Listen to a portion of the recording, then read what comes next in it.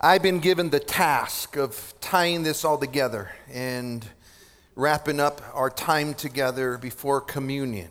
And so I have asked Andy Fine's going to come and lead us in communion. Let's open in a word of prayer.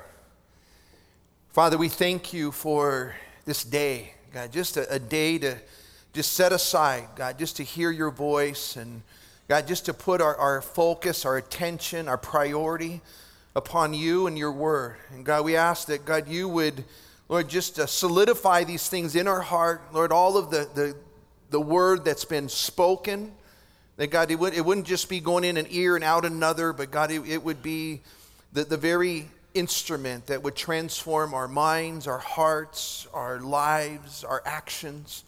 And I just thank you, God, for all that you're doing, God, in the lives of these men. Would you bless now our time together as we once again open up your word, Lord. We ask that you would go before us now in Jesus' name, amen.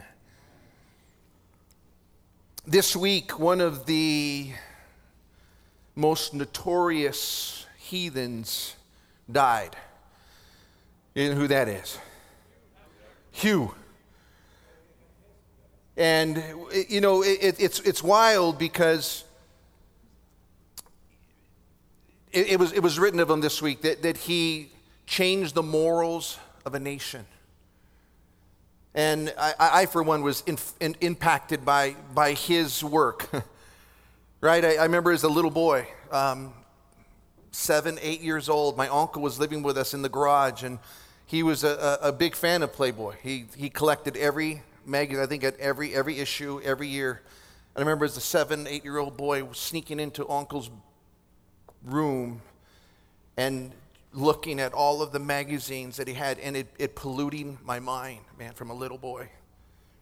And you know, you just kind of like, this guy affected my life, and as always affected many of your lives. Just, you know, the perversion from very young that was instilled in my heart, man, as a young boy.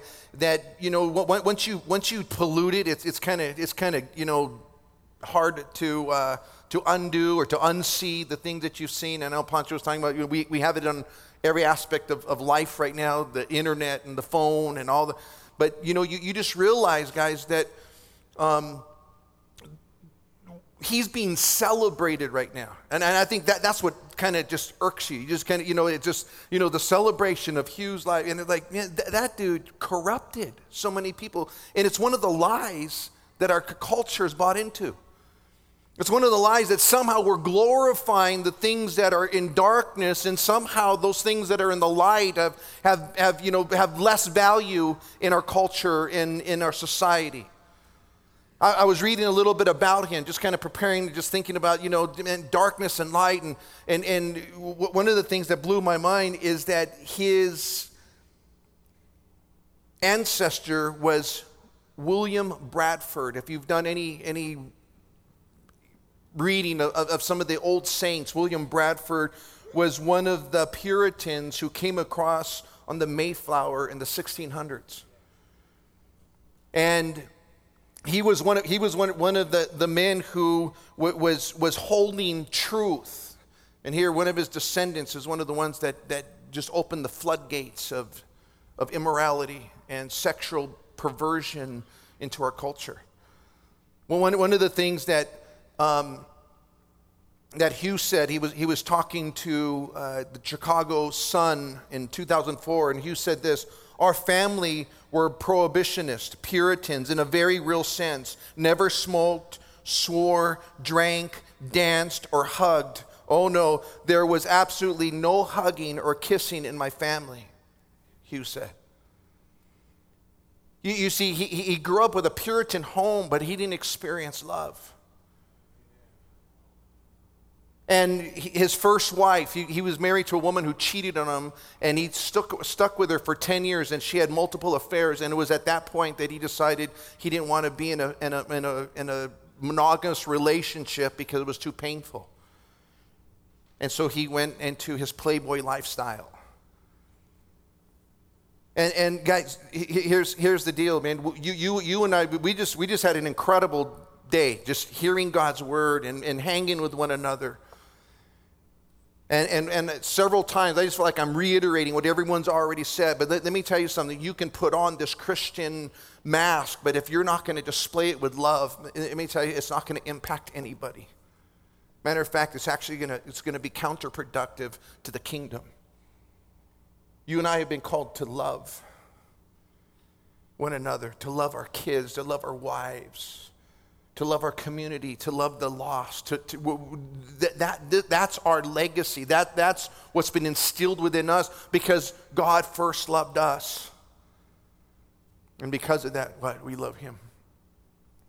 And it's just an incredible picture, because the passage I've been given is Ephesians chapter 5. Let me ask you to turn there, Ephesians chapter 5.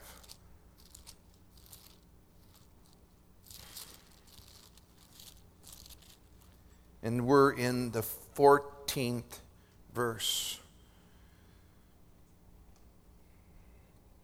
He says, therefore, he says, awake, you who sleep. Arise from the dead, and Christ will give you light. Therefore, it's the summary of everything else he had already been instilling into the Ephesians. It's kind of really kind of summarizing the whole text that he had just written. Some believe that this was a hymn that the early church would sing.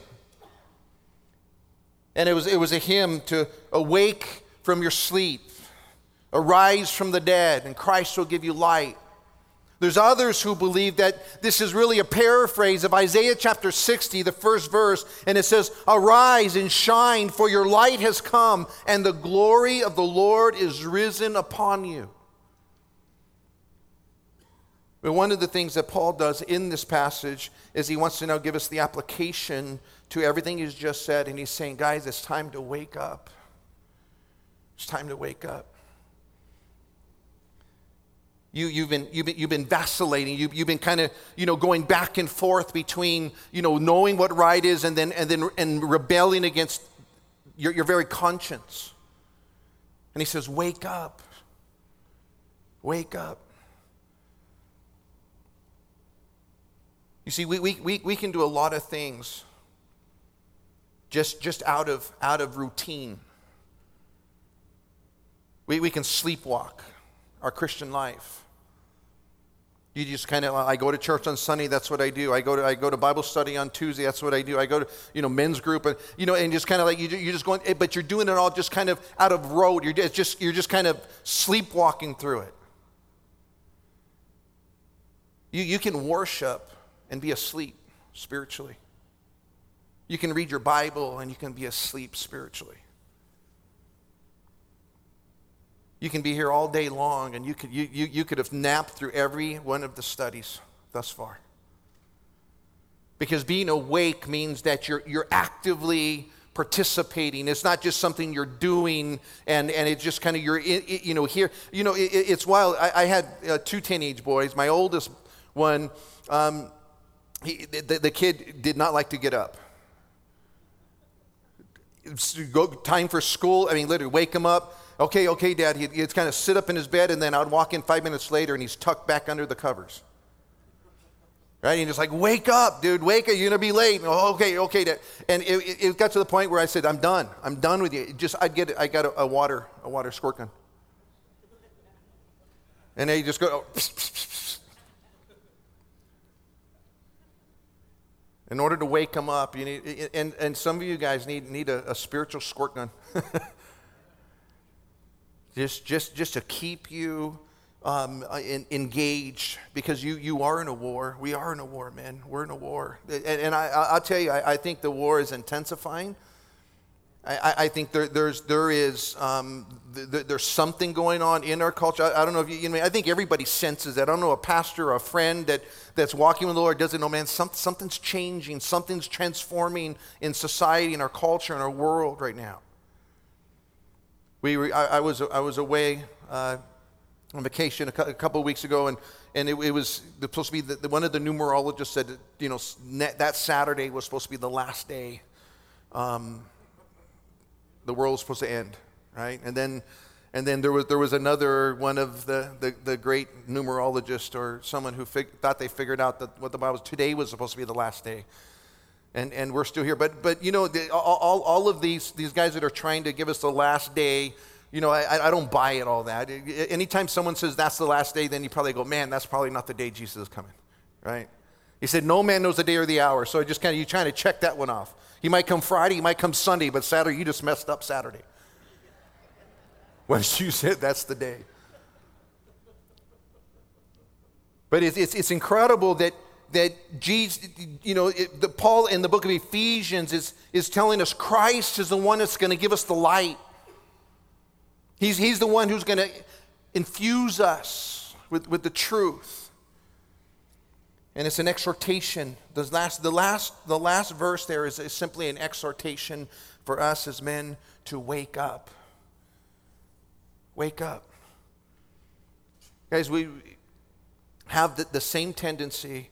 Man, we go and we hear God's word. We come to a conference like this, and man, we go back pumped, and then it doesn't take a week or a month or a couple that we just kind of lull back into the same routine. You know, we come back and going, man, okay, I get it, man. This is it. That, you know, never again. And then we're reminded once again, hey, you know what? You need to wake up again.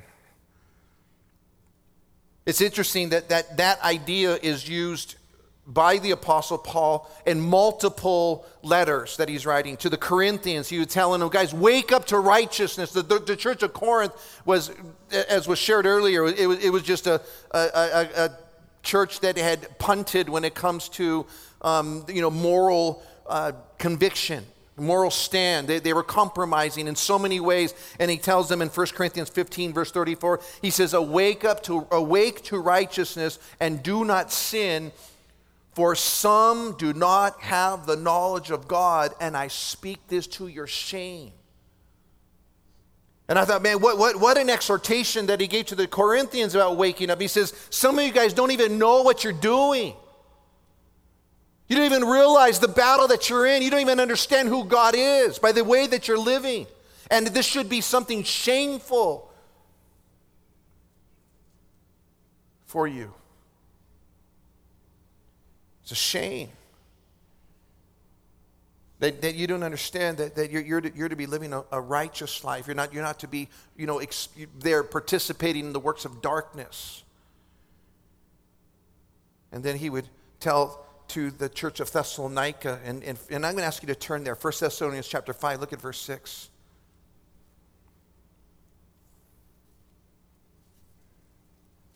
That's what he says in the 6th verse. He says, therefore, let us not sleep as others do, but let us watch and be sober.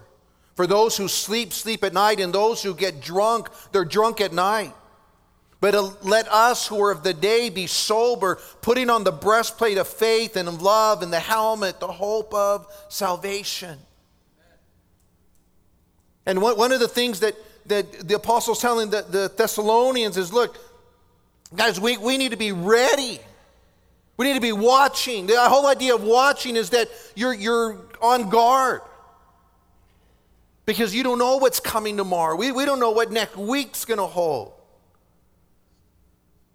And so therefore we're constantly on this place where we're ready for a battle. That's why he uses those terms that you put on the breastplate of righteousness, right? That you're putting on the breastplate of faith, and then you're to put on love, and you're to put on the helmet, the hope of salvation. These are all military terms. Because you are in a battle, because the enemy is constantly looking to take you out. And if he can get you to go to sleep spiritually, then man, he don't even have to fight. He just lulls you. He just coddles you. He just kind of moves you in that direction. And I'll tell you, we're living in such an incredible time, because what you and I are facing today, guys, is that acceptance and tolerance is the new morality. It doesn't matter how you live. As long as you accept and tolerate everybody and anybody, then, everything's going to be fine. And you say, no, you said, really, all the things that are happening in the dark, those are the things that the enemy of your soul. That's why you and I need to put on faith. Where does faith come from? Faith comes by hearing the Word of God. It's the only way. The only way you and I can grow in faith is we hear the Word of God. Faith comes by hearing the Word of God. That's it. And if your faith is going to mature, if your faith is going to grow, if your faith is going to sustain, then you're going to have to spend time in this book and getting to know God. That's what when he had spoken to the Corinthians, he says, you guys don't even have the knowledge of God. Why didn't they have a knowledge of God? Because they weren't seeking Him. They weren't wanting to know Him. And one of the things that he's telling there and to the Thessalonian church is, look, man, think about what happens in the darkness. Man, that's when everyone's, getting drunk. That's when everyone's doing their debauchery. That's when everyone's doing, their evil, because the darkness hides it, right? The darkness kind of keeps it, away from the light. That's why he's encouraging them, man, you know what, you be sober. Let me tell you, man, being sober is something that we should be attaining to. It's there's this new movement in the in the Christian church where it's okay to have a couple beers, and my experience is that I never stopped at one beer or two beers. It was like, I'm not drinking just to drink. I'm drinking to party, to get drunk. And an encouragement is that you're not being drunk, but you're being filled with the Holy Spirit. Let that be the influence. Let that be the Spirit that's working, not the other spirits. And his encouragement here is like, be sober and put on the breastplate of faith. That you're actually, holding on to the things that are going to benefit your spiritual life. He says, then you put on love. Man, I grew up in a home. My dad was the macho man. He was, he just a very growing up. He got saved and he turned into a teddy bear. But I'll tell you, I didn't know what love looked like from my dad because he was just a harsh man growing up. And I'll tell you what, man, you as men loving your children is it's powerful, man. Hugging them, letting them know you care. But doing that to the culture that you and I have been put in. Guys, love. And then it's interesting that he says, and then you put on that helmet, the hope of salvation. Guys, what keeps me going? What keeps me going is I know one day I'm going to stand before my Lord. I'm going to stand before God. I'm going to account for my actions. I'm going to account for my life. And there's my hope is I'm going to stand before Jesus one day. And there's been many of those temptations. Like, man, I shared with the church just a couple of weeks ago. I remember the first wedding I'd ever done as a pastor here. I was here in the middle of the wedding, right before we're about to go in and begin the ceremony. And a guy comes up to me and he says, "Look, bro, I want to quit doing drugs." I said, "Right on, but let me pray for you." He goes, "Yeah, pray for me." And so he prays for me. And then he sticks his hand in his pocket and he hands me this bag, and I didn't know what it was. I just kind of grabbed it. We were walking into the to the wedding. I put it in my pocket. I had no idea. I just clueless. I was kind of first wedding I'm going to do. We're there doing the services, and get done. I'm driving home. I'm kind of hey, that dude hand me some stuff, and it was a bag of dope with a pipe. And the first reaction was, dude, no one will ever know.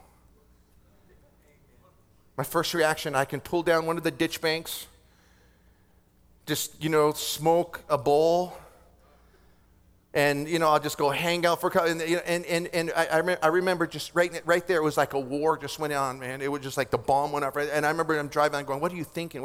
And I got the bag, and I threw the dope right over in the bridge. So, right there over River Road, man, there's a big bag of dope there still.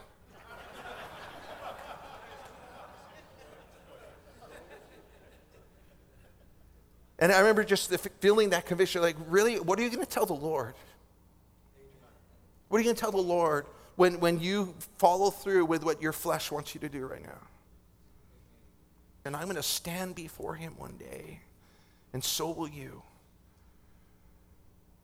And you have that hope, guys, that one day all of this is gonna be done with. There's one more passage that he uses that word awake or not to go to sleep, and it's in the book of Romans chapter 13, and I want to ask you to turn there with me. Romans 13, I want you to look at verse 11 with me.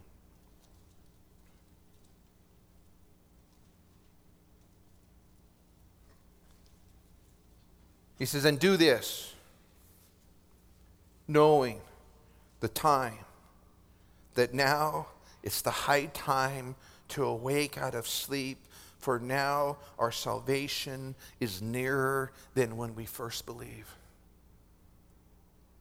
Do this, knowing what? That the time is high time to wake up. And our salvation is nearer now than, guys, any other generation that's lived, guys, we're closer than any one of them for Jesus to come back. I don't know if it's going to happen next week, next month, next year, 5 years, 10 years from now, but I'll tell you this, it's closer now than it's ever been. And you and I need to be, aware of that. I got saved going on 30 years ago now, and I was waiting for the Lord to come back 30 years ago, 1987. I thought for sure the Lord was coming back. There was a book out, 87 Reasons Why Jesus is Coming Back in 87. I thought, man, someone's saying, to this is, and I was just like waiting for the Lord. Thank you, Lord. I got saved before, the end of 87. And here I'm going 30 years later, and I'll tell you what, man, it's closer now than it's ever been. It's closer now for Jesus to come back. I don't know if it's a week, a month, a year, 10, but I know this, man. We're getting close, guys. It's time to wake up. It's time to wake up.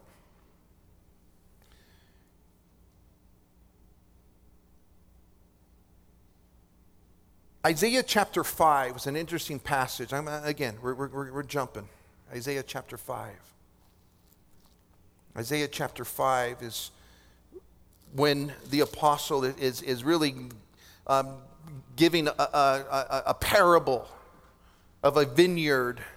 And God is talking to the nation of Israel because God had given them everything. God had blessed them tremendously. And then they decided that they were going to punt God and they're going to go do whatever they want to do. And as he comes to the 18th verse of chapter 5, he just simply, and I'm going to read this out of the Living Translation.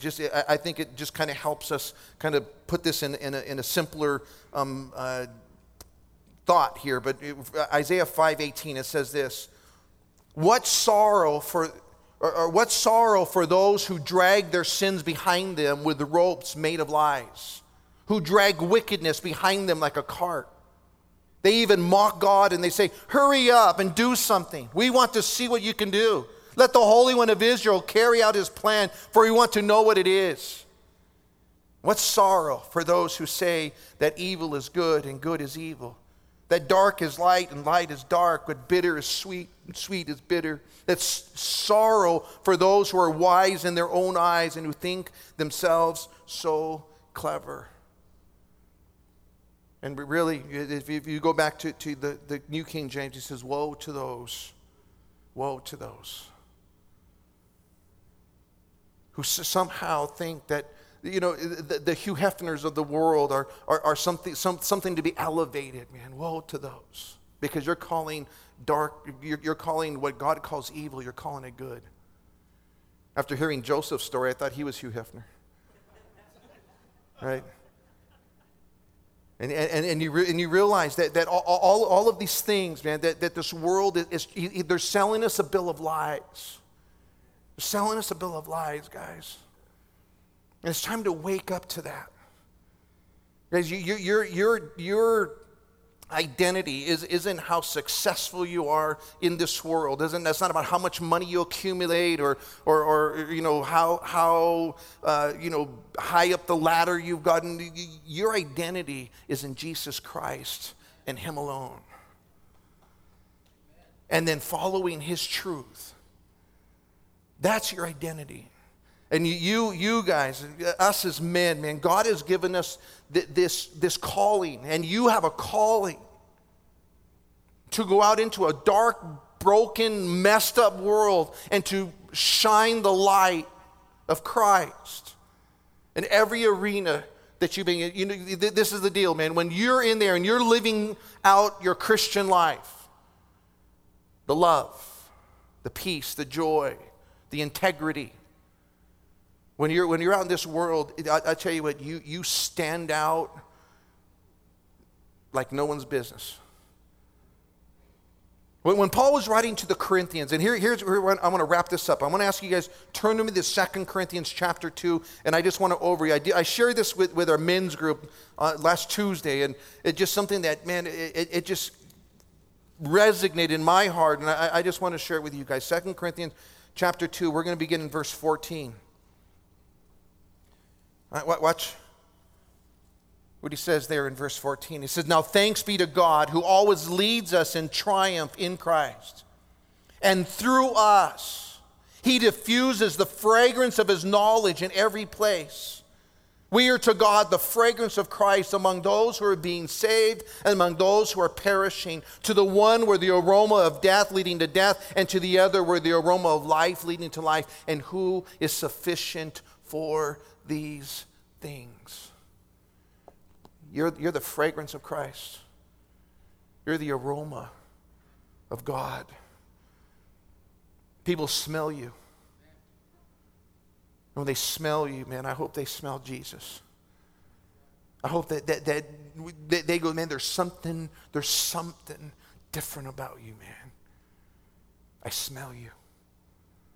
There's a fragrance that comes from your life that's different than what I'm smelling everywhere else. You're not only the fragrance of Christ, but let me tell you what the scripture says, that people are reading you. They're reading you. You're the epistle. You're a living epistle. He tells us in chapter 3, look at verse 1. He says, do we begin again to commend ourselves, or do we need some other epistle of commendation to you, or letters of commendation from you? You are our epistle, written in our hearts, known and read by all men. Clearly, you're an epistle of Christ, ministered by us, written not with ink, but by the Spirit of living God, and not on tablets of stone, but on the tablets of flesh, that is of the heart. They're smelling you and they're reading you. You see, we all know what to read somebody is. Whenever someone walks in the room, you're sizing them up and you're reading them. You're reading them. What makes them tick? What's their priority? What is it that they pursue? What's important to them? And it don't take long spending time with someone before you know who they are or where they're coming from, because you're reading their life. And you know what? The world is reading you, man. They're reading you. They're smelling you. And they're looking for something genuine, because there's a lot of fake out there. They're looking for something that has substance, because there's a lot of imitation out there. No, not that you're perfect, not that you anyone's looking to you to for any kind of model of what perfection looks like. They're looking for someone who's real and just saying, look, this is who I am. I have my flaws, but I'll tell you what, I know who Christ is, and I know what my priorities are, and I know who I'm living for. I know when I blow it, man, that God's right there to convict me of it, and I'm ready to hear it and repent of it. God, what we're looking for, man, is that we need to be real. Genuine when people smell us and when they read us. And then when Paul gets to the 4th chapter, watch this, man. I love chapter 4 verse 1, because it's here that he kind of puts this into practical. Watch what he says. Therefore, because people are smelling you, because people are reading you, he says, therefore, since you have this ministry, as we receive mercy, we do not lose heart. since you have this ministry, and Paul makes the assumption to the church of Corinth, of all people, guys, the Corinth was, the whole first epistle to the Corinthians was corrective.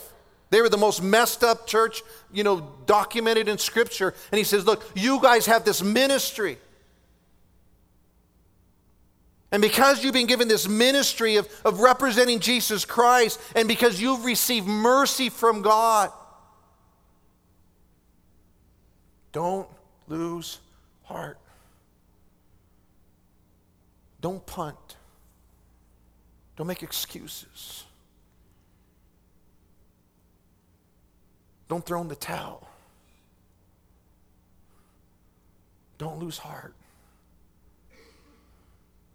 Because you've been given one of the greatest privileges that a man can be given. You've been given this ministry of representing Jesus Christ to a world that's living in darkness. That's your role. As a pastor, man, I get the opportunity to, on many times, to share God's word. But I'll tell you what, I don't get the opportunities you get to represent Christ in your workplace, in your home, in your hobbies, amongst your friends and your family. That's your ministry. Your ministry is to go out and represent the kingdom of heaven. And look what he says in verse 2 of chapter 4. He says, but we've renounced the hidden things of shame. We're not walking in craftiness nor handling the word of God deceitfully by manifestations of the truth, commending ourselves, every man's conscience in the sight of God. But even if our gospel is veiled, it's veiled to those who are perishing, whose minds the God of this age has blinded, who do not believe, lest the light of the gospel, the glory of Christ, who is the image of God, should shine on them. I mean, everything in chapter 2 and chapter 3 and chapter 4, he's just saying, look, let me tell you, your representation is what's going to bring truth to the world. And if anyone doesn't receive that truth, it's because they have a veil over their eyes, and the God of this age has blinded them through that, and they're living in darkness. But that's not you. Because you're living in light. You're living in the truth. And you're living with this image of God shining in your life, and the image of God can be shining on their lives. It's cool because at that point, look what he says there in verse 5. We don't preach ourselves, but Christ Jesus the Lord, and ourselves as bondservants of Jesus, for Jesus' sake. For it is the God who commanded light to shine out of darkness, who has shown in our hearts to give the light of the knowledge of the glory of God in the face of Jesus Christ. Wow, isn't that a great passage? I'm not preaching me. I'm preaching Jesus. I'm not out trying to impress people with me, man. I want people to see Christ in me. It's there down in verse 10 of that same chapter. That's what he says. Actually, go to verse 8, I think, in order to get the context. He says, we're hard pressed on every side, yet we're not crushed. We're perplexed, but we're not in despair. We're persecuted, but we're not forsaken. We're struck down, but we're not destroyed. Always carrying about in the body the dying of the Lord Jesus, that the life of Jesus also may be manifested in our body. Guys, again, he tells us, look, let me tell you what's happening. The life of Jesus is being manifested. It's being revealed. It's being seen in you. Guys, here's what I'm convinced of. If every one of us men walk back out into that world, your job, your home, your family, your friends, and you manifested Jesus Christ, we would see a revival break out. Because let me tell you something, man, the light is powerful. And if every one of us did what our ministry was, man, this valley and every valley community represented here would be transformed just because men decided that we're not going to go to sleep anymore. We're going to wake up and fulfill our ministry. representing Jesus Christ everywhere that we go. He didn't stop there. Look what he says in verse 11. He says, and we who live are always delivered to death for Jesus' sake, that the life of Jesus also may be manifested in our mortal flesh.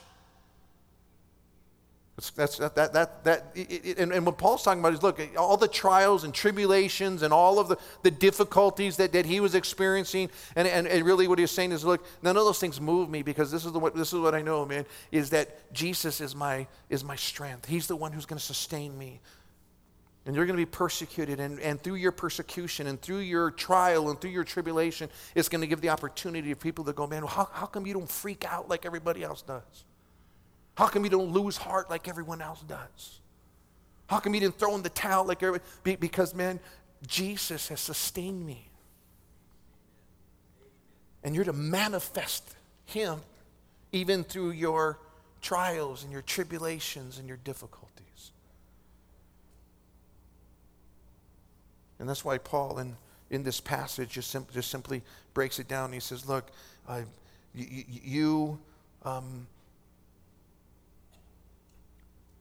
have a ministry of representing Christ. And the only way that you and I can do that, guys, is if we're not walking in darkness. I know this, man. When we're dabbling with darkness, we don't have the boldness any longer to stand in truth. When you're dabbling with sin, man, the power of the Holy Spirit's no longer present in your life. I have a guy who's become a good friend over the last couple years. Pastor. Who I was doing a church that was really had dwindled, and he came in and the church began to thrive. I was just like, man, that church is rocking. It's doing some things, and just in the last couple of weeks, man, it's been just kind of came out that he's having an affair with another woman. And I tell you, that church is rocked right now. Because he was walking in darkness, man, and now there's, just all the ramifications of that. And then as a pastor, that has devastating effects. Can I tell you something, man? For your family, when you're walking in darkness, it has devastating effects. Amen. Devastating effects.